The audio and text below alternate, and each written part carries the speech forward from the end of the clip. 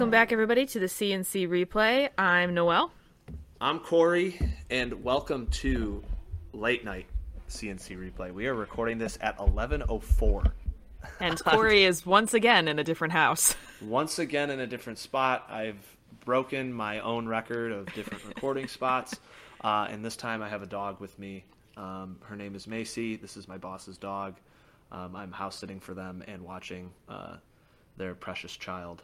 But they have more children. They're just all together on a family vacation. So, so I get to watch the dog and sit in their house and eat their Gushers fruit snacks. They said I could. What a throwback to like 5th grade. Dude, they're so okay. So like, I don't know if it's like just the tropical ones, but the tropical what do you want? This dog she's pretty needy. So I've been petting her for a little bit. Right in your face. she's right in my face, and when I stop petting her, she like sticks her nose right in my hand. But it's fine because she's cute and nice. So if you hear some nice slobber ASMR moments, that's Macy. We apologize for that. That's not going to go away. Yeah, I can't really help that. So unfortunately, but what was I saying? Yeah, like the tropical Gushers are never like super hard. Like they're nice and chewy and whatever, but like the strawberry ones always get very, very hard. I truly don't think I've ever had a Gusher that's not rock hard. Not rock hard, but like it takes a minute. Yeah. But these A1, not the steak sauce, but just in general. But, okay. So welcome to Late Night Podcast. everything could get off the off the rails because my eyes are almost shut. But we'll see if this happens. No, I'm fine. I'm usually up at this hour. I just don't know what it is about today. Okay. Very good. Anyways, what are we talking about? Lions first. What are we talking about? We got to talk about the Lions, our dumb beloved Lions. Dumb franchise. Oh, man. Like, I said this legitimately in the beginning of the season. This team was not going to be good, and like we've seen more than enough opportunities for them to improve, which they have, but now they are hit by the injury bug. They have players straight up not wanting to play for them anymore. So Jamie Collins, they were actively trying to seek a trade for him, and they couldn't because it's like, oh, you're actively trying to seek a trade for him, so we're not going to trade you anything. So they just cut him. So he's going to go sign someplace else. I think he signed. I love giving away free assets. And like, it's not like he's like a complete game changer, but like that's also like an NFL talent. I mean, he's a veteran. He's been in the league for quite some time. He knows what he's doing. And I said to everybody, this team is going to start 0-4, and their best chance for a win will be against the Chicago Bears in their first 4 weeks. Lo and behold, I guess I was wrong because they almost beat the Ravens, but still, I was like, if they don't beat the Bears, we're gonna tell very quickly how this season's gonna go. Now, I don't want to sit here and say I don't think Dan Campbell is the man for the job. I think it's too early to call because they are playing somewhat competitively.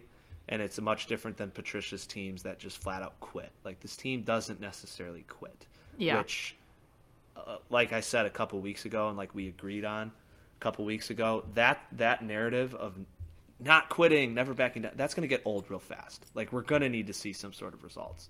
And the positives. Penei Sewell's great. They have to see what they're going to do, whether they're going to take him from left tackle to right tackle. We talked about that last week. They aren't turning the ball over very much, which is kind of the design of their offense. It's very short passes, protecting the ball, and so they've done a pretty good job at that.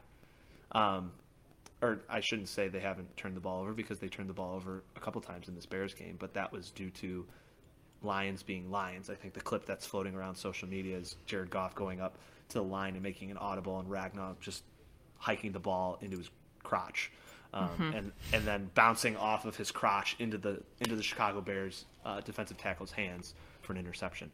Right. I think something like that happened twice in that game, maybe. Like I didn't get to watch the full thing, so I couldn't tell you. A fumble or whatnot. But I think the thing that people have been talking about have been the play calling in the red zone by Campbell and his crew. Yes. Which is a little suspect because if you kick field goals, then the complexion of that game is much different, especially when you're on the road against a division rival. So people say they like the aggressiveness, but you're also going to need to cash in on some of those opportunities. But as everything with this team is new and as you're going to see improvement, Campbell's a brand new coach. So a brand new coach being he's never had coached before, this is a little bit, I guess it's not different because Patricia was a brand new head coach. But I guess the question is, what's the honeymoon period? Is it a game, like, to work these kinks out and figure it out? Macy, you're gonna have to go away. Go. Macy is now taking over as Corey's part of the podcast. Go over there. Yeah. So like, what's the honeymoon period? How many times are you going to let? And I'm not saying that loss falls on Campbell's shoulders because it doesn't. There needs to be a little bit better production. Khalif Raymond looks pretty good. I think like we've said from the beginning, he's going to be their number one wide receiver option. Hawkinson's still going to be. He's been pretty quiet these past couple of games, but I think teams are game planning around that, which is going to happen. So he's going to have to. There need to be other options. A, there's going to need to be other options, but B, he's going to need to learn to work around being double teamed. And yes. So, he exploded. And, had his big numbers those first couple weeks, and now it seems like, okay, we got a game plan around this guy. But now you're going to have to depend on some of these other options. But another thing, a narrative I'm just sick of. You can look at Justin Fields, the quarterback for the Chicago Bears. His line and say was pretty pedestrian. That guy in the first quarter completed his first 9 passes. His first 9 passes for 100 yards. Why on earth is it that every time the Lions play some rookie quarterback, they find their groove? I have no answers for you. And this I understand why my dad is so crazy, and every Lions fan is so crazy, because this is literally the same story in a different order. Sam Darnold, Matt Flynn in Green Bay, Week 17, throws for 6 touchdown passes, a current Green Bay Packers record, by the way. Over and over. Heartbreaking loss, Week 3 against the Ravens. The Ravens did that with another 60-plus yard field goal when they came to Detroit a few years before this past year, or before this current year. Why on earth does this stuff keep happening? Because it's head coaches have come and gone. It's new regimes for the most part every time this happens. Why? What is it? I don't know. Do we have a GOAT around somewhere in our past? Because that seemed to work for Chicago. Letting the GOAT back in the stadium, the Billy Goat curse, love that. But I don't know, I think with just almost every coach, you can take away something that you really, really enjoyed. So like Caldwell, he was a very players-oriented coach. He was a players coach, right? And so it was no surprise that Caldwell had the most success as head coach in this city. Now, did he win the big games? Did he win the games that did he win the games he should have won? Yes. Did he win the big games? No. And that was the problem. That's what people were griping about. But he put his teams in the playoffs 2 times in his tenure. And that is something that no Lions coach in the past 20 years can say. Yeah. Jim Schwartz was the most angry man in the NFL when he was with the Detroit Lions. And so he had the fire, right? Was he a good head coach? Debatable, because he hasn't been a head coach since. And also, that's a fun stat. I think the past 10 Lions, give or take some. It's been a long time since a Lions coach has left the Lions as a head coach and accepted another job as a head coach. Because the rest of the NFL sees the dumpster fire they leave behind. No, I agree with you. I agree with you 100%. When Super Bowl 50 happened, the Detroit, I still have the article. I have it saved. I'm going to have to try and find it in my house, but or pull it up on the internet. They did a 50 reasons why the Lions are the Lions, and it was beautiful. Maybe we should post that. We should post that link on medias this week, because it was a masterpiece. And that was the first time I heard the stat that no Lions head coach since the Barry Sanders era has been a head coach after he was a head coach of the Lions. Since the Barry Sanders era. I know it's been that far. And that's a problem. I don't know, then that's a management thing, which we have already talked about in the past.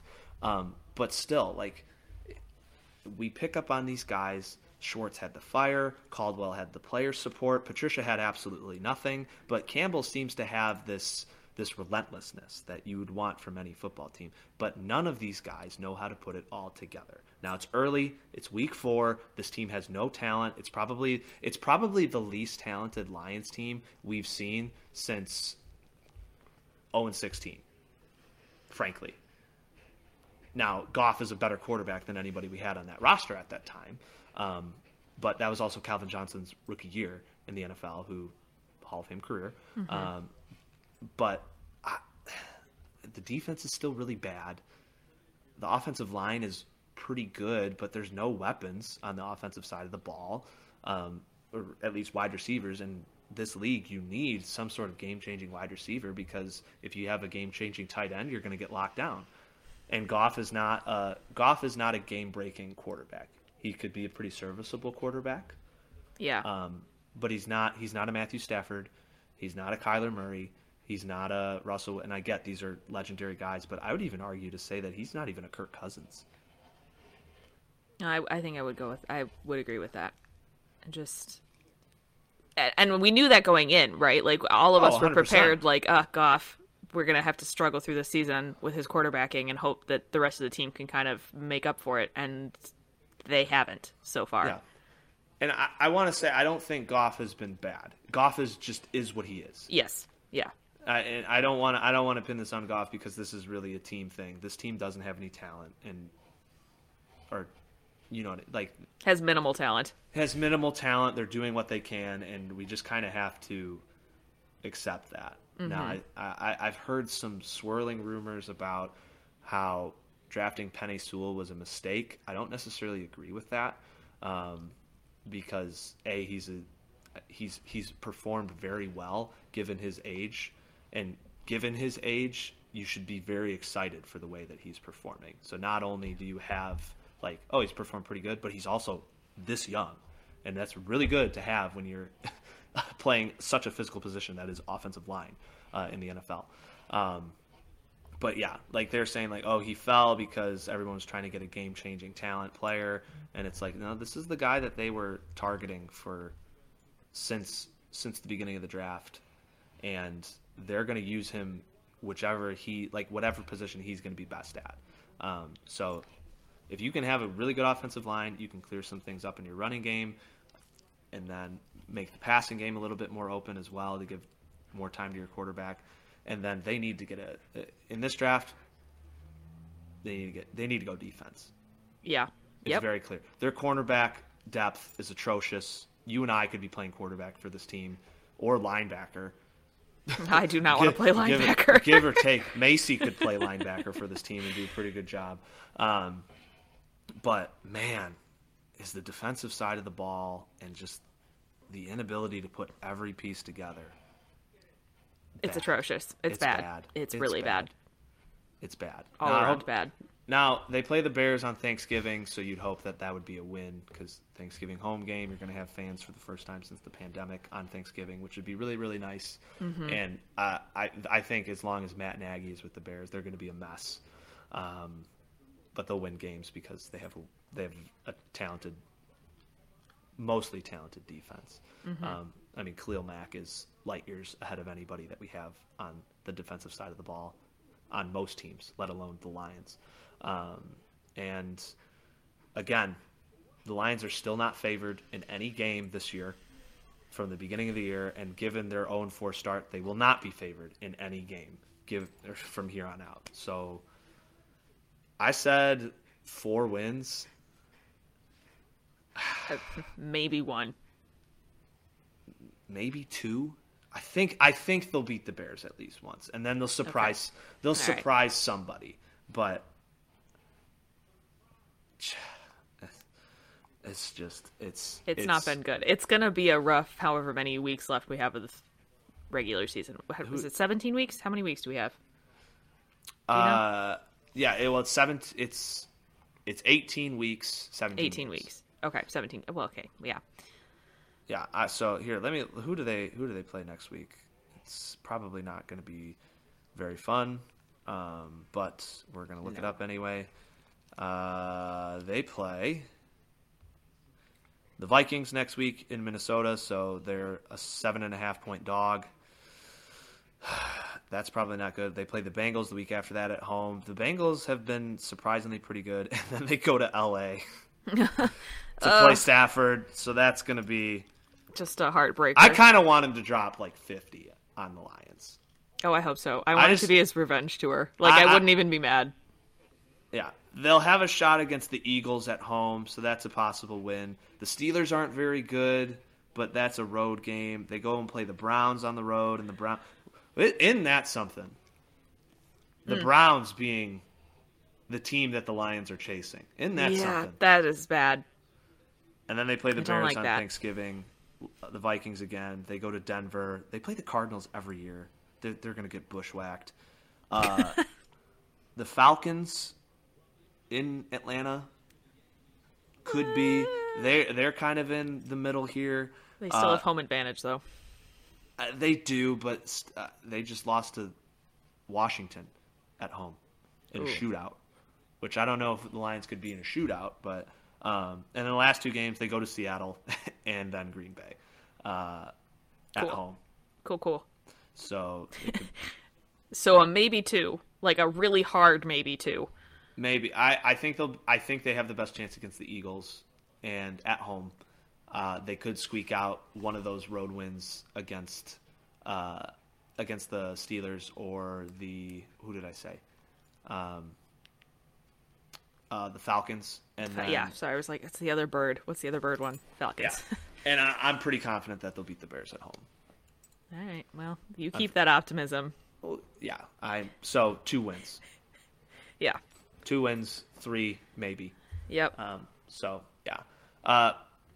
But I would like to talk about something other that's not sad. So do you have any closing comments on our beloved? Jeez, Macy. No, I was just gonna comment on the amount of injuries that we have. Oh, that too? That doesn't help? Yeah. Taylor Decker is probably not going to come back for week 5. Turf toe for Frank Ragnow. And Romeo Okora is done for the year. Yeah, he tore his because Achilles. He tore his Achilles. That totally slipped my mind. He's our best pass rusher. Uh-huh. This tweet by Dan Miller, who's one of the radio guys at the Fox, says the Lions have now lost their left tackle, Pro Bowl center, 2 best pass rushers, best wide receiver, guy who should be their best corner, and his backup. This was going to be a tough season from the beginning, and now it's just getting a lot tougher with these injuries, which that sums it up. You know, that tweet makes it seem like we have a lot more talent than we do, but we have lost a large amount of players in the last 2 weeks, and it's not helping. It's definitely not helping. No, it's not, and especially when Okora was your best defensive option. Yeah. So, not great. Not what you want. Nope. But we're hoping for the best. We're hoping for the best. 3 wins. Here we come. At least we're not Jacksonville right now, which is another disaster of an organization with the Urban Meyer situation. But we're not a Jacksonville podcast, so we're not going to talk about them. We don't have to worry about that. We don't have to worry about that. Alrighty. Yes. So, in case you haven't noticed, one of our beloved Detroit sports teams has finished their season. They have. On somewhat of a high note. They lost 2-3 to the White Sox. We kind of were expecting that, but they had a very exciting final game of the year with the majority of young players and rookies. So Baду, Haas, I don't think Cabrera played. Candelario was out. And then Paredes, Daz Cameron. There's a couple other guys. Both Harold Castro, Willie Castro, and Victor Reyes were playing in that game, I believe. And they pulled out a victory, which was very nice. But I've been trying to pay attention to a lot of like the post like season like comments. You've been getting comments from Hinch, how he's looked at this like team, looked at the offseason, been and very impressed with their development, which as we can see, their development was light years from their last few seasons. And I'm watching the wild card game simultaneously, so I'm like trying to like focus all of my baseball attention on the Tigers. But the Red Sox just beat the Yankees right now. This was not a very exciting wild card game. I was a little disappointed. What's the score? Also, final 6-2. Garrett Cole pitched and didn't make it out of the third inning. So that's that's quite a bit of money that you're paying him to not pitch in your biggest game of the year. To play like rookie hours. Yes. That's not good. It was bad. That's not good. He hasn't been the same since the crackdown of the sticky stuff. But yeah, not exciting. Interesting.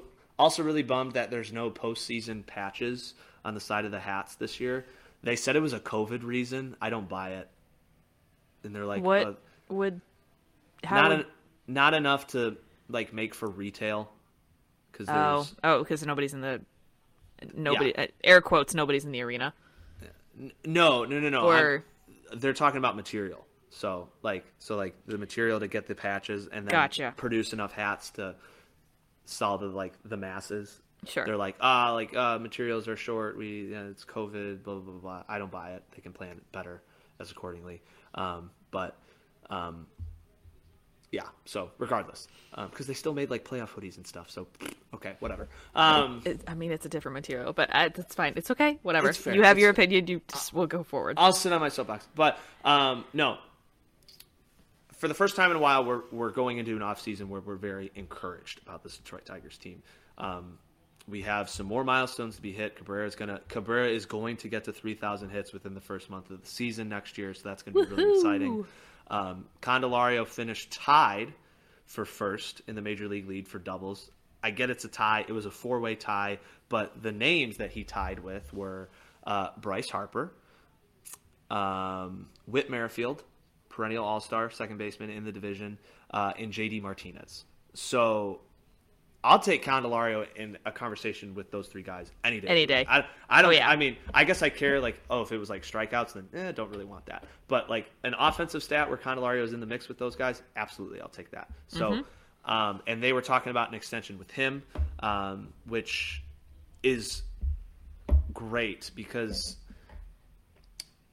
Candelario, I personally love Candelario. He's my Tiger, quote unquote, for this team. But sometimes his advanced metrics don't look that great. He's a great defender, and his power numbers as far as home runs and stuff have been down, but still he led the league in doubles. So that it evens out with his power numbers. But he's not like a Manny Machado at third base. He's not he's not a superstar caliber player, but he's a very important player that you'd want to have as a cornerstone for your team.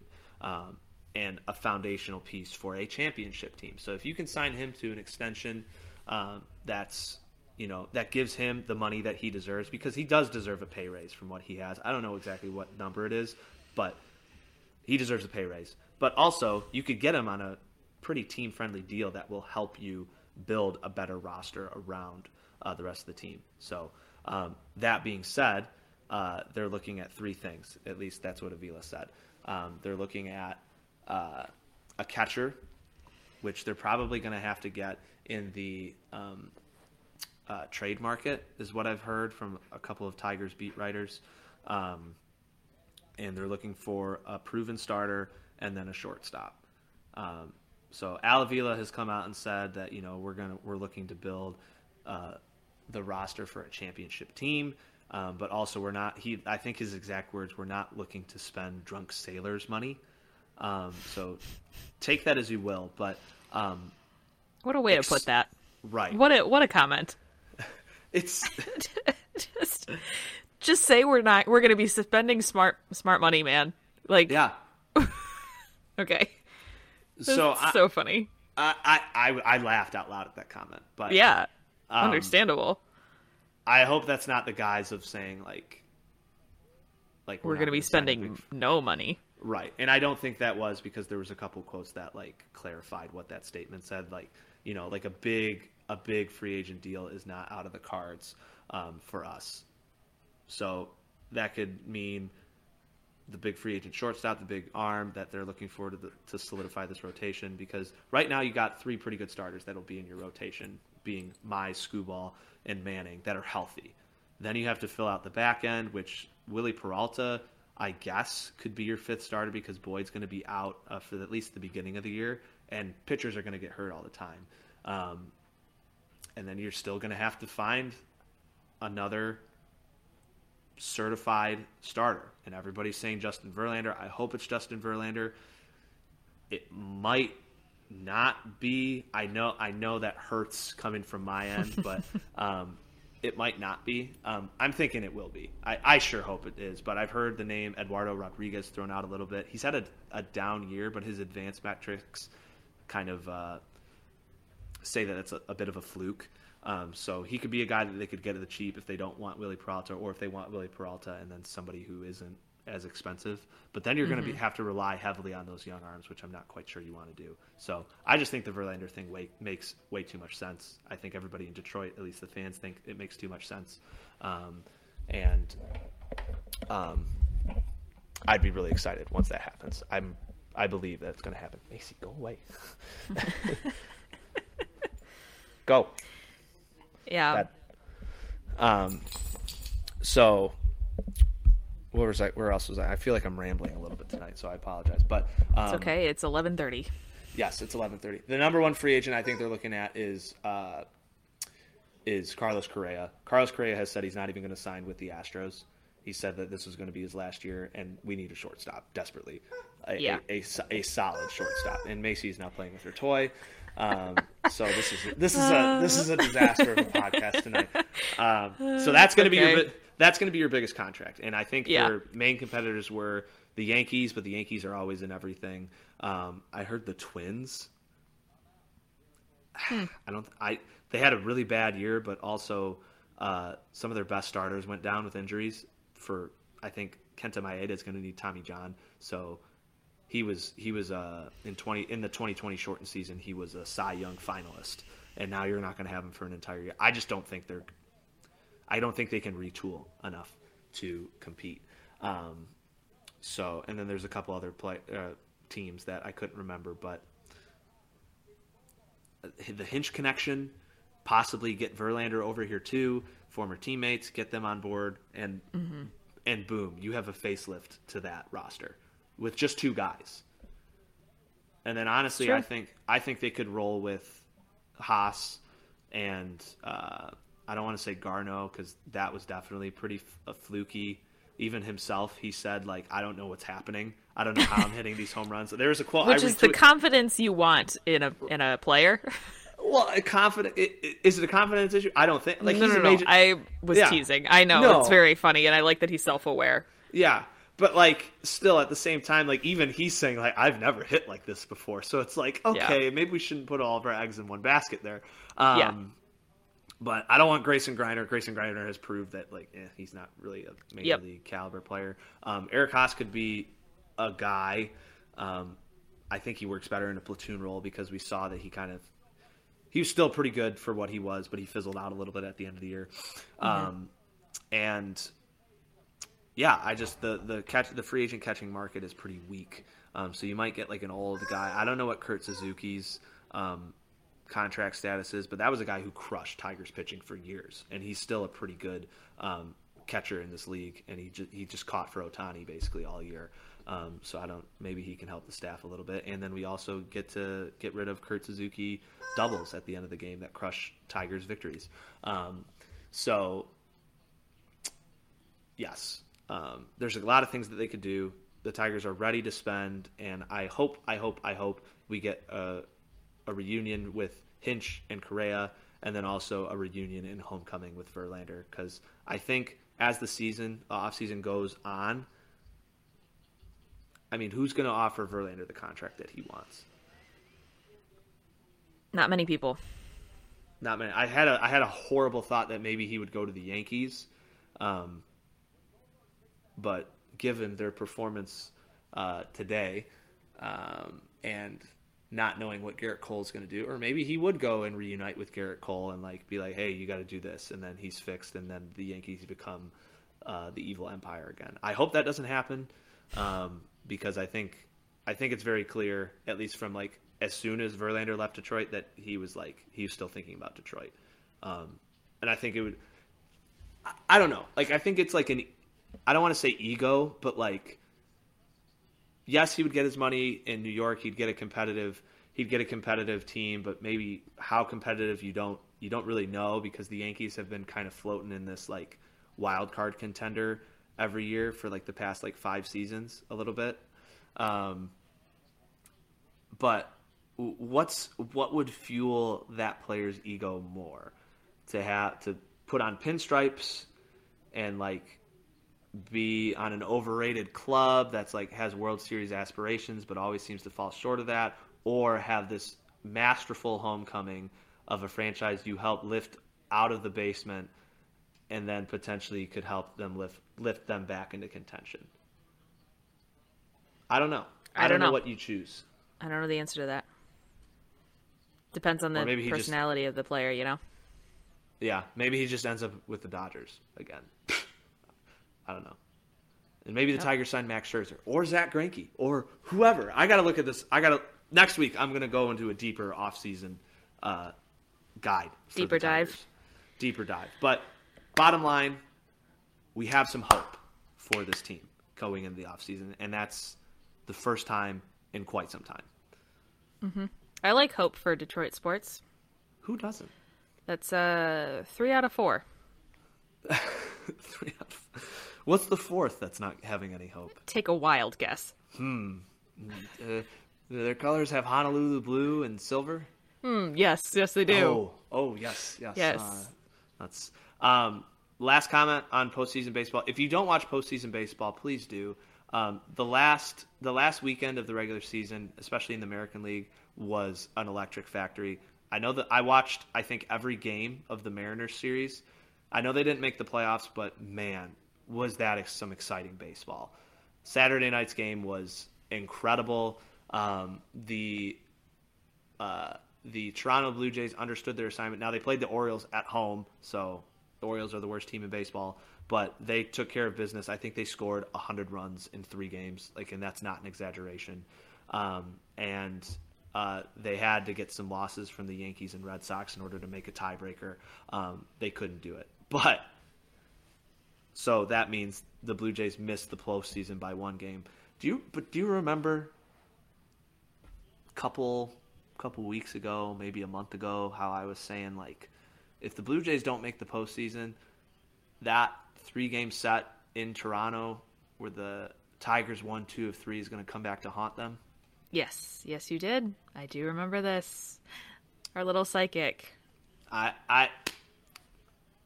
Or just good at predicting things. They were one of the best teams down the stretch. They had one of the best run differentials in baseball, and you cannot lose. As good as the Tigers were playing, you cannot lose to a team like the Tigers once you're in a playoff hunt, especially at home. And look what happened. And here we are. Talking about the outside looking in. Boring Red Sox Yankees game. Yep. Boo. Alrighty. Moving on to the Pistons. Not a lot from them. Their first preseason game is tomorrow night at 7. Yes. So that'll be interesting. The only bummer is that Cade Cunningham has a twisted ankle. They didn't say it was anything intense, so I'm not worried about it. I have seen people that are worried about it. I'm hoping it's just a one-time thing and not a trend. Well, an ankle injury is the most common injury in basketball, right? Right. So it's not a high ankle sprain, so he's fine there. So it's just, he's your new superstar. So you're going to want to take care of him. You're going to want to take caution. So I would assume he would play in the preseason, but he's probably not going to play all that much. They're just going to throw him to the wolves, and he'll play as he'll play in the regular season. But again, I still think I'm excited for opening night just to finally see your bona fide superstar playing in a Pistons uniform for the first time. And then also, we've talked a lot about like the other sports, obviously, because we're a bit more familiar, but and we're going to do a deeper dive with Red Wings hockey. But the Red Wings have started their preseason, and I feel like we dove in a little bit with the Pistons once they had the summer league, and we were talking about Cunningham and Garza and Livers a little bit. But now with the preseason, we'll get a little bit more of that same feel as we get closer to the NBA season. So this will probably be the last week where we'll have minimal Pistons content. Yes. But because now I'm just thinking about the fact that Cade, Killian, Sadiq, Isaiah, and Jeremy Grant could be our opening lineup. That's nice. Just like picture that in your head for a second and bask in that, because I really like that. That's nice. I enjoyed that. That's a fun time. Yeah. So have that as a tidbit for you to hold on to until we get to regular season. That is a fun time. That is nice. That is so nice. Some side notes. Those three players that you mentioned, Bay, Stewart, and Hayes, all got qualifying offers. I saw our man, Mr. Edwards, tweeted about that today, which I don't really. I guess I have to look into that more. In terms of what? Like they signed club options. I'm gonna look it up again, because he retweeted it. It was like, well, wouldn't they be under contract? So maybe it was like they upgraded their contracts, like a Garza situation, but a bit differently. So, all right. I don't really know what that would be. Okay, so club has picked up team options on the contracts of Sadiq Bey, Killian Hayes, and Isaiah Stewart. So I don't know how long their contracts were, their rookie deals, but I'm assuming they signed a rookie level deal, and then they already picked up that option at the end of their contract for all three of those players. So that tells me that they're obviously with Bey and Stewart that they're okay. You guys are pretty significant pieces to this rebuild right now, so we're going to keep you around. And I've heard rumors of Killian Hayes that they don't like his development, but still, again, the kid's 18 years old, right? Yep. From France. I think he's 19, but, close. And he played, 2 games last year. So exactly. Let's give the boy some time. This is, his first real season. Yes. But in other Pistons news, the Nets traded Sekou Doumbouya. I can't even pronounce his name. Doumbouya to the Rockets for a second-round pick, and then the Rockets proceeded to cut Sekou. So there are opportunities there. But this tells me that everyone was like, "Oh, Troy Weaver doesn't like Sekou." Yeah, he doesn't like Sekou, and apparently nobody else does. Yikes! So they'd rather trade him and cut him than keep him on there. And the Rockets are bad. They might be the one team that are worse than the Pistons right now. They're not very good, and they cut this guy. And this is a guy who's 3 years. He's not a bad player. Well, he's not. He's not a proven player. But all right, fair. But still, nobody wants him. Mm-hmm. So I don't know if that's work ethic. I don't know if that's locker room press. I don't know what that is, but nobody wants him. And this was our first-round pick that we got assets for. So Troy Weaver is on to something. We've been saying that from the beginning. Troy Weaver is definitely on to something, and I'm excited for it because looking at the haul that they got for Sekou, all of these second-round draft picks, which we've seen, have turned into something for a Pistons team. I'm not saying Weaver is going to trust whatever he does, like Eiserman status, but the guy seems to know what he's doing right now, especially with some of the assets that we were thinking to ourselves, oh, this guy's going to be a cornerstone. It's like, nope, I'm going to trade him. We're going to get what we get, and no one else is going to want him. Because when you look at it, we got a lot more for Sekou than what the Nets just did, and the Rockets don't even want him. Yep. So our GM knows what he's doing, bottom line. Yeah. I think probably in the 4 pantheon of GMs that we have, other than Yzerman, I think Weaver's my number 2 in terms of, like, trust. Sure. You know, I would what agree. he's doing. I think agree. Brad Holmes is just too untested. We'll put it that way, I guess. He's also working with the Lions, so, like, the poor guy. And then we have Alavila. We don't need to get you on a soapbox again, so we can move right past that. He'll be at the bottom. But he'll be at the bottom, and Brad Holmes and Dan Campbell will be at, like... 2A and 2B. Yeah, no, they'll be, like, at, like, NA, like, status for at least this year, I think. They get... I don't want to say they don't get a complete pass this year, but they'll get some sort of a pass. They have training wheels on right now. Okay. The other guys do not, and Alavila until he proves it to me, seems like he doesn't know how to ride a bike. So, but besides the point, let's talk about the Red Wings. Let's talk about the Red Wings. What are you doing? Macy was getting her nose into my hand again. I was holding up my hand, and she just swatted her paw at me. So, but now she's just breathing into my microphone. Ben's gonna have fun with the audio on this one. Yeah, she wanted to make an appearance. So we do have a special guest this week. It's Macy. There we go. See? Nope. Go over there. Come on. Go. But yeah, do you want to kick us off with the Red Wings? Because you've been paying closer attention to the preseason than I have right now. Sure, and by paying closer attention, he means I watched one preseason game so far. Don't reveal our secrets to the people. Come on. Yeah, I think preseason has been interesting, to say the least. I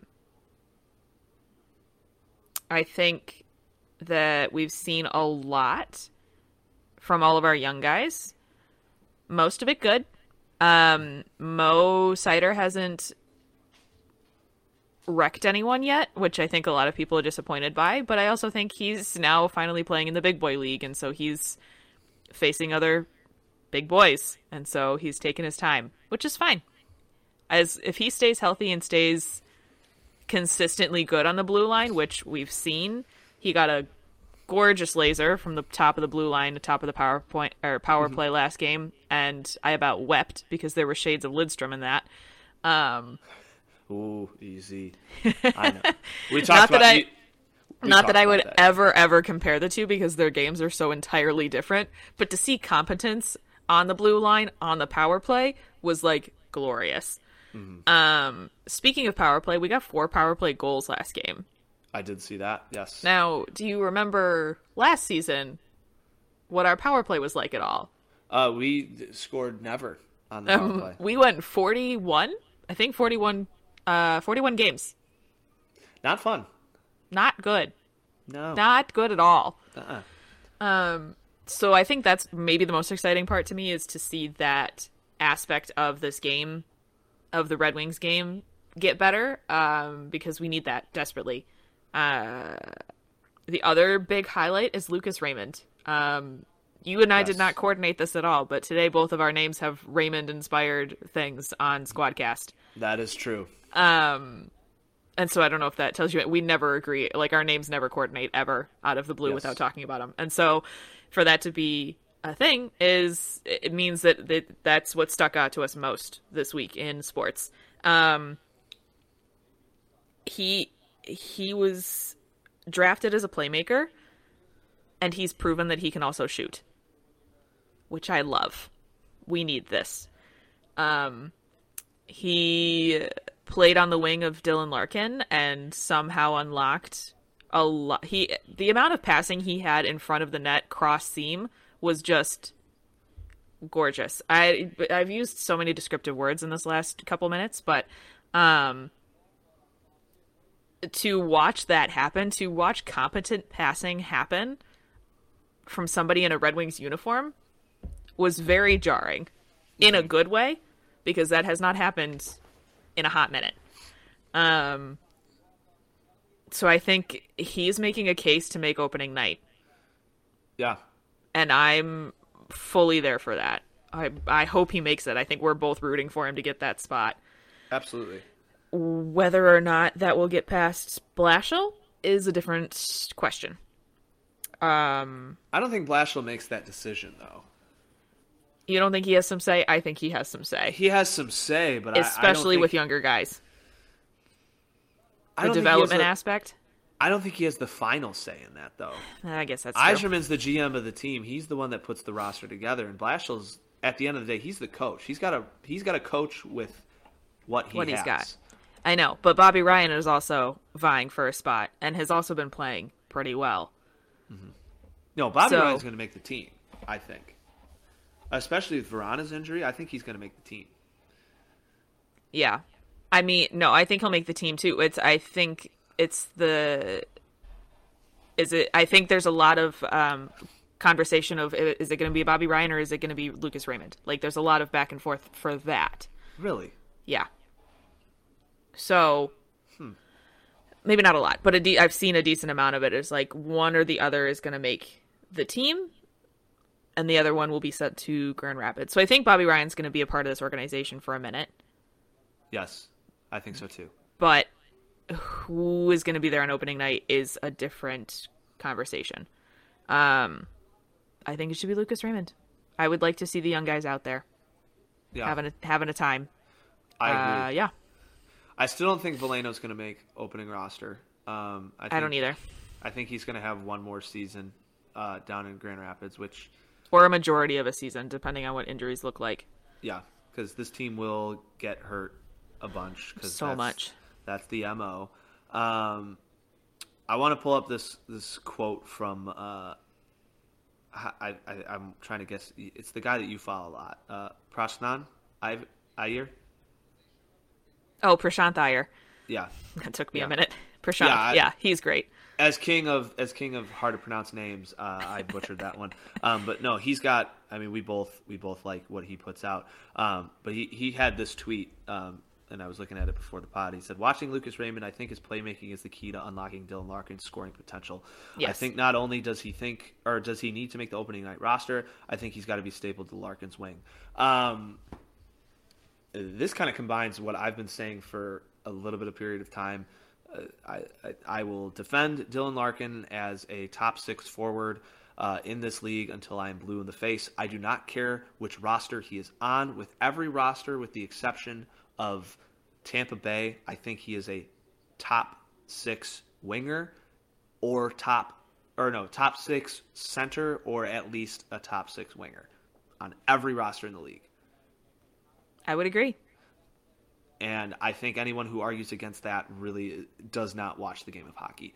Now, and I was thinking about how I was going to construct this as well on the drive back to this house. Larkin isn't a talent. He's not a superstar in the grand scheme of things. He's not a raw talent guy. I don't think that's the right word. I think just as far as like sheer like superstar potential, like Crosby's, McDavid's. I mean, that goes without saying. Draisaitl's, Malkin's. He's older.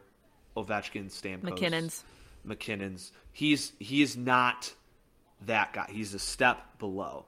But also, those guys have support. I would compare Larkin to a Landeskog. They're different players, I understand, but as far as like talent level goes, I think Larkin's better than a Landeskog, but he's kind of in that same tier. He's at the top of that tier, while Landeskog is like below Larkin, somewhere in the middle, kind of. He's whatever. An A tier, not an S tier.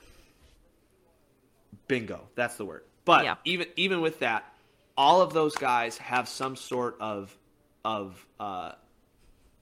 safety blanket. Connor McDavid is center number 1, Leon Draisaitl center number 2, and those guys score a bajillion points because they can lean on each other on opposite lines. And how many teams have 2 MVP caliber players on their roster? There's like 4, if maybe 3. Okay, so McDavid has the support of Draisaitl. McKinnon has the support of Mikko Rantanen, who's just a pure goal scorer. Stamkos, Kucherov, Braden Point, all those guys are freaks, right? Mm-hmm. Who is Larkin's support? Yeah, there is none. There is none. So you have to put that into consideration. All of these other, like Boston, Brad Marchand, David Pastrnak, Patrice Bergeron, who's a very different player but still a superstar level player in this league, is going to be the number 1 or number 2 center on Team Canada for this upcoming Olympics. All of these super good teams, these Stanley Cup contending teams, have another A-tier support for their S-tier player. Larkin is an A-tier player with C-tier players.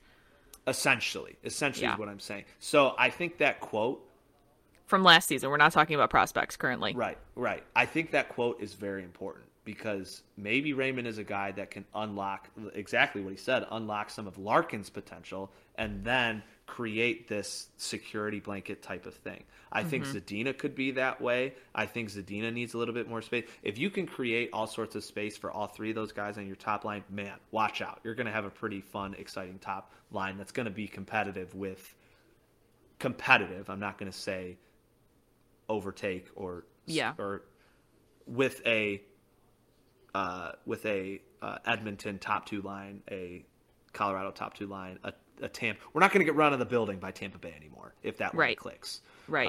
And I think if your line is Zadina, Larkin, Raymond, if that's your first line, then you have your second line with the Guelph connection, which is Bert, Fabry, and Verana, right? No, who was the other guy? Who am I thinking of? There was a Suter. They were all Suter. There we go. If you have that line and it locks in and it clicks, yeah, that is 2 serviceable, decent scoring lines. Like those are 2 lines that can keep you from getting blown out of the water 7-0. That's playoff contending lines. Okay, I think. No, I'm even with Verana's injury. I think if you have those guys, if this is all contingent on if Raymond is as good as advertised, because I personally think we are on the same page that he has played well enough. Like he looks like he knows what he's doing, but he deserves a shot. He deserves is a shot. What we're saying. At the end of the day, he's still an undersized forward. Mm-hmm. How is his size going to translate when he's not playing preseason games? Yep. And that's what Mo on his blue line is for. Sure. I'm kidding. Even so, we have to think about that dynamic too. Laddie is probably going to be one of the best defenders on this team, and then Seider, hopefully, is going to live up to the hype, and I think he will because he's had enough seasoning, and everywhere he's been the best player on the team. We talked about that last week. So if Raymond is the next piece to pushing this team forward, I say absolutely give him. Let's just do it. Give him a shot. Now, if he doesn't make the opening night roster, this should tell Red Wings fans it's like we need one more year. We need one more year to get where we want, to get more talent on this roster. But I'm going to sit here and say, and maybe that's just the impatient with the other sports creeping in. If we think that this is what it's going to be like if this is going to be our core, start it now. I don't want service time. No, let's just get it going. And I think we've been pretty encouraged seeing how Raymond has played. He played well in the prospect tournament. He translated that well into the preseason. And if he can unlock what we Red Wings fans think Larkin can be, let's go. Let's go. Yeah. Let's see some exciting sports in the winter in Detroit. Yeah. And I think it's just another one of those things. It's like, at what point does air quotes player development stop and then stifle, Like, we don't want these guys to be stuck in the GR pipeline playing AHL minutes and then not actually getting NHL experience in the way that they need to develop. Yeah. I would rather have them play a couple rough months and get the experience and get the time in an actual NHL setting and then figure it out and piece it together and work from there, rather than them spend another 2 years in Grand Rapids. You know what I mean? Yeah. That's kind of where I'm at right now. So we will hope, at least that's what I'm hoping for. Yeah. I'm hoping that's how it shakes out. Again, I'm not, neither of us are developmental coaches and or GMs of NHL leagues or teams. So we're fans. And maybe if Raymond makes the opening day roster and they send Veleno down, which I think we're all in agreement that will most likely happen, maybe that'll be extra motivation for Veleno. And I think I don't think we need to question Veleno's work ethic, because I mean, look at how the dude has completely bulked up this offseason. There are so many jokes. That's all they can talk about. I mean, that's literally the only thing they can talk about. And you add, hey, this guy that got drafted a couple of years after he made the team before you did on opening night roster, what are you going to do about that? He's like, I'm gonna freaking get it. Yeah, I'm gonna kick some arse, but not arse, because hockey players are not that polite. Yes. Yeah. I hope it lights a fire under him. I would love to see him make the show and kill it. Yeah. I agree. I don't know. I'm uber excited for I feel like our prospects are coming out of this pipeline, and it feels like the pipeline has a cap on it still, and it's just like building pressure, and it's going to explode, and it's going to be awesome. Mm-hmm. And that's what I'm ready for, is the explosion part. We're ready. I'm saying I'm doubling down. 8 seed. Okay. We're getting it. You're welcome to that opinion. I'm not there yet. 8 seed will get swept in the first round. Okay. Well, I guess that's fair. But yeah. I still don't know if we're even going to get 8 seed. Well, or if I want to get 8 seed, but that's a different conversation. I'll believe for you. Thank you. Appreciate it. One other thing before we wrap up, that we kind of wanted to bring attention to, was it yesterday? 2 days ago? Time is irrelevant. Sunday night. Robin Lehner, the goalie of the Las Vegas Golden Knights, had a series of tweets leave his Twitter. That was a really weird way of saying that. He tweeted a couple things. Mostly calling out the Buffalo Sabres for their treatment of Jack Eichel. Long story short, Jack Eichel had a pretty serious back injury. He has a herniated disc currently. Herniated or ruptured, one of the two. Ruptured is worse, right? I don't know why I'm asking you. I don't know. Okay. Anyways, something with a disc in his back is bad and painful and not good for hockey playing. There are two schools of thought within this, one side being Jack Eichel and the other side being the Buffalo Sabres front office. He would like to try having a surgery that is a replacement operation, as opposed to what the front office would like, which is a fusion surgery. I don't know all the details of these things. I know that the fusion is tried and true and has been happening for years and years and years and years. The Jack Eichel one is more new. It's not like super experimental, but it's newer and less proven. The problem with the spine fusion one is that there is, you're literally fusing your spine so you have less mobility. It causes problems later when you're older, those sorts of things. So Jack has rejected that surgery and is really vying for and really trying to get this newer surgery, this replacement surgery. Mm-hmm. All of that has been happening for months. A couple weeks ago, he was stripped of his captaincy for it. The Buffalo Sabres are a trash fire. But last night, Sunday night, Robin Lehner tweeted out saying that he was in support of Jack, saying that he, shame on the Buffalo Sabres organization for not allowing him to do this or giving him the option. And then he's got a vendetta against the Sabres just in general. He also tweeted 2 pictures of himself when he had an ankle injury when he was with the Sabres, and talking about how they treated him and how it wasn't properly treated. And then he tweeted a picture of like his swollen ankle and then him looking dead in the eyes, presumably on some very high pain medication / drugs. Yeah. And this kind of, after that was tweeted, he kind of went into the fact that historically team doctors have prescribed benzos and anxiety medication and really high pain medications to players without prescriptions at all. This isn't a new thing. You know, we've all known that that Toradol has been a shot that players are given before games, especially during playoff season, because they have this warrior mentality of you need to stick it out and play for the game. Mm-hmm.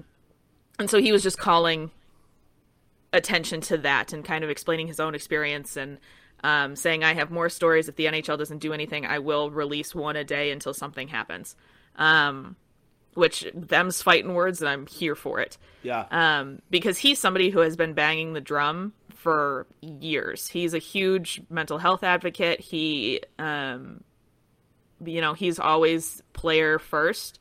And so I know that he's been doing stuff behind the scenes and like trying to ask for help quietly and like trying to get options within his organization and within the NHL and like get to Gary Bettman's office. Yeah. And just hasn't. And so this finally did something, finally blew the doors open to the office, and Gary was like, yeah, come on in. And so they did actually have a chat and talk about an investigation into some stuff, talking about how they will hopefully implement some stuff. The thing I did find interesting was that a condition of the NHL doing this is that Robin Lehner can no longer be public about his complaints. He has to do it privately. So I don't know how well that's going to go over. So in the article that I'm reading, he seemed very optimistic. Lehner seemed very optimistic for how it was going. I didn't watch it live, so I couldn't, judge by facial expressions or tone or inflection or anything. But based on what this article is saying, the words that he used seem very optimistic. Yeah. Part of me wants to be hopeful that this will actually cause some change. The other part of me knows that PR stunts are a thing, and that this could all just very well be we'll take your complaint, please shut up and sit down, and then nothing will change, and they'll just keep saying, we're changing. I'm gonna butt in real quick. Go for it. So I agree with if this were anybody else making this complaint, I would agree that it could be like one of those like PR, like cover up, okay, shut up, don't talk anymore. That will not fly with Robin Lehner. No, and that's what I'm saying. I'm thinking that, like, if the NHL tries to do that, he's immediately going to go to Twitter and not 100%. Care if he gets fired. He will 100%. Not. I don't think that he would care. 100%. I agree. And sorry, I don't want to cut you off. No, keep going. I really like Robin Lehner a lot. I think he was one of like the first people that's like active players, I should say, that started like actively, like you said, actively speaking out on like key issues like mental health, player safety. He talked about some COVID stuff, not like conspiracy theory, whatever, but like I think once the vaccine was available in the playoffs, like he talked about how the NHL policy wasn't any different for vaccinated players as opposed to not vaccinated players. And the league answer that he got was, oh, we want to, like, that would be a competitive edge. And he was talking about, like, what the heck does a competitive edge mean in this case? Like, we've been like, he essentially was saying, like, we've been locked to our hotel rooms this whole season. Like, we got to be able to live our lives at some point. And even if we're like, and he was saying, like, as to the vaccinated players, they got the thing that they want. So why wouldn't they be able to go and do more things because they have this protection, quote unquote. So he's a very no nonsense kind of guy, and it's very clear that this guy does his research on all aspects. Yeah. And the fact that he is saying something about this, one, you could look at it the way he does not have a good relationship with the Buffalo Sabres. This has gone back for, since he made it to Long Island. He first said, the Buffalo Sabres treated me like crap. They didn't care about my mental health, all this stuff, which showed in his performance on the ice. And then once he got to the Islanders, he was like a Vezina caliber goalie. But on the flip side, he's been right about all of these assumptions, accusations that he has been making. So the fact that he is, A, getting this research, and B, getting the attention of the league shows that there's something going on here with this. Yeah.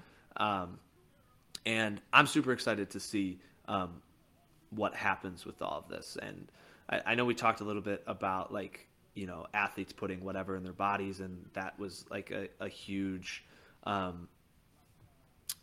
reason or argument against believing that athletes don't want to put like the vaccine in the mix of things because they're taking all these painkillers. Well, this is an example right here. Robin Lehner is like, I don't like that they put these painkillers in my body, and I'm going to speak out against it. I think a lot of the issue is that players are not educated. Sure. They're but typically when they're given these shots, I'm specifically talking about Tidal. Is that how you pronounce it? I don't know. Anyways, vitamin T is what they call it. Yeah. When we're talking about that drug, it is not meant to be taken more than 5 days in a row. Sure. If you use it more than 5 days in a row, you can start having internal issues. And so, like, in the heat of the moment, you come in from a second period, you just got a giant slap shot to the thigh. You think your leg might be broken, but you got to go back out there because you got to play for the boys. You're not going to listen to a doctor saying, hey, in 60 years, if you take this for more than 5 days, you might have Crohn's disease. You're not going to listen to that, right? You're just going to be like, is this going to take my pain away, and can I win this game? Sure. And that is the issue, is that in the heat of the moment, players are not asking those questions, and doctors are not supplying them, right? Sure. Their doctors are not saying, hey, you need to sit this out because it's going to affect your long-term thing. And that's not something that needs to happen in that game. That is something that needs to happen outside of the ice, in team meetings, in locker room meetings. You need to have people come in and talk about those things, because these guys are going to be done with most of them are going to be done with their careers by the age of 37. Mm-hmm. Unless there's Zdeno Chara. Okay, well, him aside, you are going to have another, hopefully a good 40 to 50 to 60 years left to live, right? That is so much more time than the 1/3 that you spent playing hockey. Maybe not even the third, maybe even 1/10 of your time, playing hockey. You have to watch your kids grow up. You have to, not have to, but you know what I mean? Like, traditionally you have kids and you have grandkids and you have a career afterwards, and you do stuff with your life that requires your body. And the unfortunate thing is that these players are not being told to look forward. Mm-hmm. I watched the 25-minute documentary, The Problem of Pain, that TSN did, where they interviewed Ryan Kessler, Bobby Ryan, and Kyle Quincy, and a couple other former players, but those are the three that I remember, mostly because Bobby Ryan and Kyle Quincy are Red Wings. And they were just talking about how their drug cocktail affected their lives and how it affected their body. Ryan Kessler can't get out of bed sometimes because he used vitamin T so much that it gave him Crohn's disease eventually, that he now cannot play with his 7-year-old kids. He's in his early 40s or something, late 30s. He has the issues of a 75-year-old man, and he's half that age. Yeah. So I'm really hopeful for this situation to produce something, especially like in the interview that I was reading, Robin Leonard just kept bringing up like the young guys, the next generation. Like he was just so adamant that he wanted the NHL, which he loved in quotes. Like he's like, I love this league and I want it to be better for the next generation. Sure. And if you have a guy that's fighting through the fear, like he was talking about, he's like, it was scary to tweet that stuff. Like, I don't know what's going to happen. I love playing hockey and I don't want to stop playing hockey, but I think it was worth the risk. If you have a guy who's fighting through that fear, a guy who knows his stuff, who researches, saying these things, and hopefully will pull some other players and some other people with him, I'm hopeful for some change. Yeah. I am not completely positive that it will happen at the rate that all of us probably want, both in player safety as mental health and physical, like both of those aspects, because both of those are crucial to the game and to a human being's life. Yeah. But I think it's a good first step. I just wish that the NHL didn't move at the pace of frozen molasses. That's fair. I agree with all that you're saying here. I just have a thought, and I'm going to use one of my favorite movies. You know the scene from Miracle where I can't remember which player it was, but he has like that. He has the bone bruise, right? Yeah. It's like super painful. And so Herb Brooks is like, can he play? And he's like, well, he's in a lot of pain or whatever. And it's like, well, will he hurt it worse if he plays? And it's like, no, but he'll be in a lot of pain. It's like, all right, we'll suit up. So like we all love to hear the stories of like all the NHL players like in the Stanley Cup playoffs. Like I wrote a list.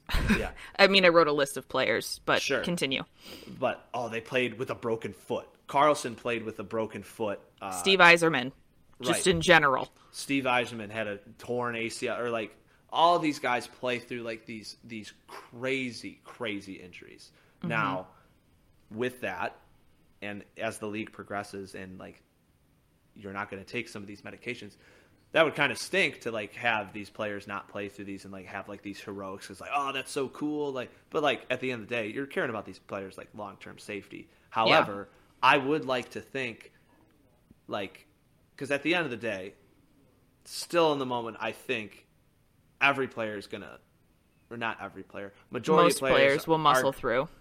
Are not even muscle through. They're going to do whatever they can to keep playing. Yeah. Even with this new information out there, I think still in the NFL, you see guys trying to play through things, especially in something as high stakes as the playoffs. So maybe like you'll see more protection in the regular season. Come playoff time, I mean, it'll be the no guts, no glory mantra going through, which isn't going to help long-term health. But like in a situation like a Jack Eichel, off-season recovery and regular season injuries are going to be handled with much more care. I find it very hard pressed to believe that postseason. I mean, I think it would get a little bit better, but still at the end of the day, they're going to be like, yeah. It's that hard dichotomy of that warrior mentality, right? Because you have the like, yes, we love watching those stories, we love seeing those things happen. Front office loves it, the team loves it, and almost to a point worships the guy who fights through that. And then on the other side, you have the, okay, but deep down, what is that costing him? Yeah. Deep down, at the end of the day, this is a game. And I love this game, but not at the cost of people. And I think it's going to be a hard fight. I think it's going to be a hard road, especially for hockey, just by the nature of the game. I think another important thing that happened this year is Simone Biles stepping back from the Olympics. I know that doesn't directly impact the NHL, but that directly impacts sports, and that directly impacts how players see their sport. And Team USA has a long history of abusing their girls and abusing the women on their team for the medal and for the money. And for her to take that step back opens up another door for other gymnasts, but also for other athletes to take a hard look at their situations and go, is this worth it in the long run? I may love this sport and I may love playing and I may love my team, but is it worth it in the end for me to destroy my body and my mental health in order to win this one thing that, in the light of eternity for you and me, but in light of the rest of my life for everybody else, doesn't actually matter all of that much? Mm-hmm. That's what happened with Jonathan Drouin for the Canadiens. He sat out this season because of anxiety-induced, some sort of anxiety-based issues that he was dealing with. Jonathan Toews, I think he had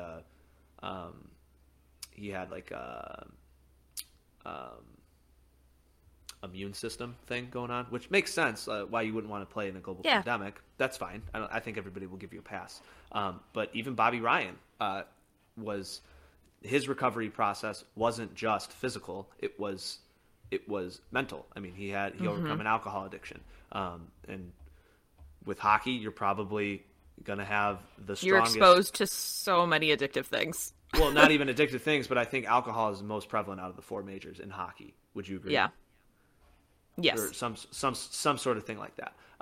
So, yeah, I think you hit it right on the head. Simone Biles is probably the most high profile, but I think a guy like Drouin maybe would have come out after the year to say, "Oh, I was dealing with this lower body injury." But no, we have the details. It was an anxiety based something.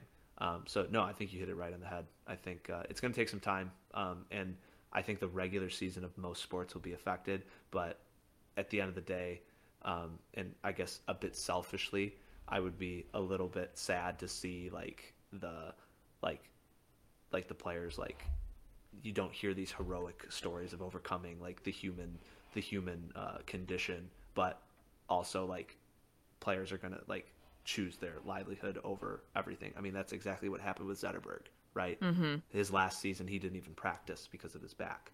And he's like, I have a couple of years on this contract, but if I keep playing, I'm not going to be able to play with my kids. And that's something I want to do. So, yeah, I think they'll be treating it more seriously. But still, in the meantime, while they're playing, I think they're going to play to the best of their abilities. But their careers, this will be my take. Careers will be shorter, but maybe in the middle of their careers, I don't necessarily think there will be drastic change. There will be a little bit. There'll be some players who take things more seriously, like a Robin Lehner or other people. But shorter careers with more conscious regular season health care. Yeah.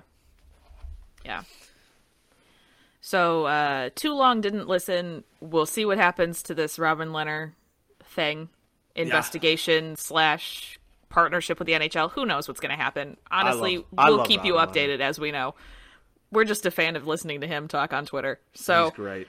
That is all that I have. Did you have anything else you would like to add? No, it's late. We gotta. Yeah, I need to go to bed. It is 12:22. Yes, the next day we started recording yesterday. Yes. Thank you, everybody, for listening. We really appreciate you. Feel free to give us a follow on all of our social medias. We are CNC Sports Pod on both Instagram and Twitter. We have an email address with the same URL. If you want to follow either one of us, our socials are tagged in those profiles of our pod socials. Remember to subscribe and rate us 5 stars. That really helps us reach a wider range of people. And watch playoff baseball.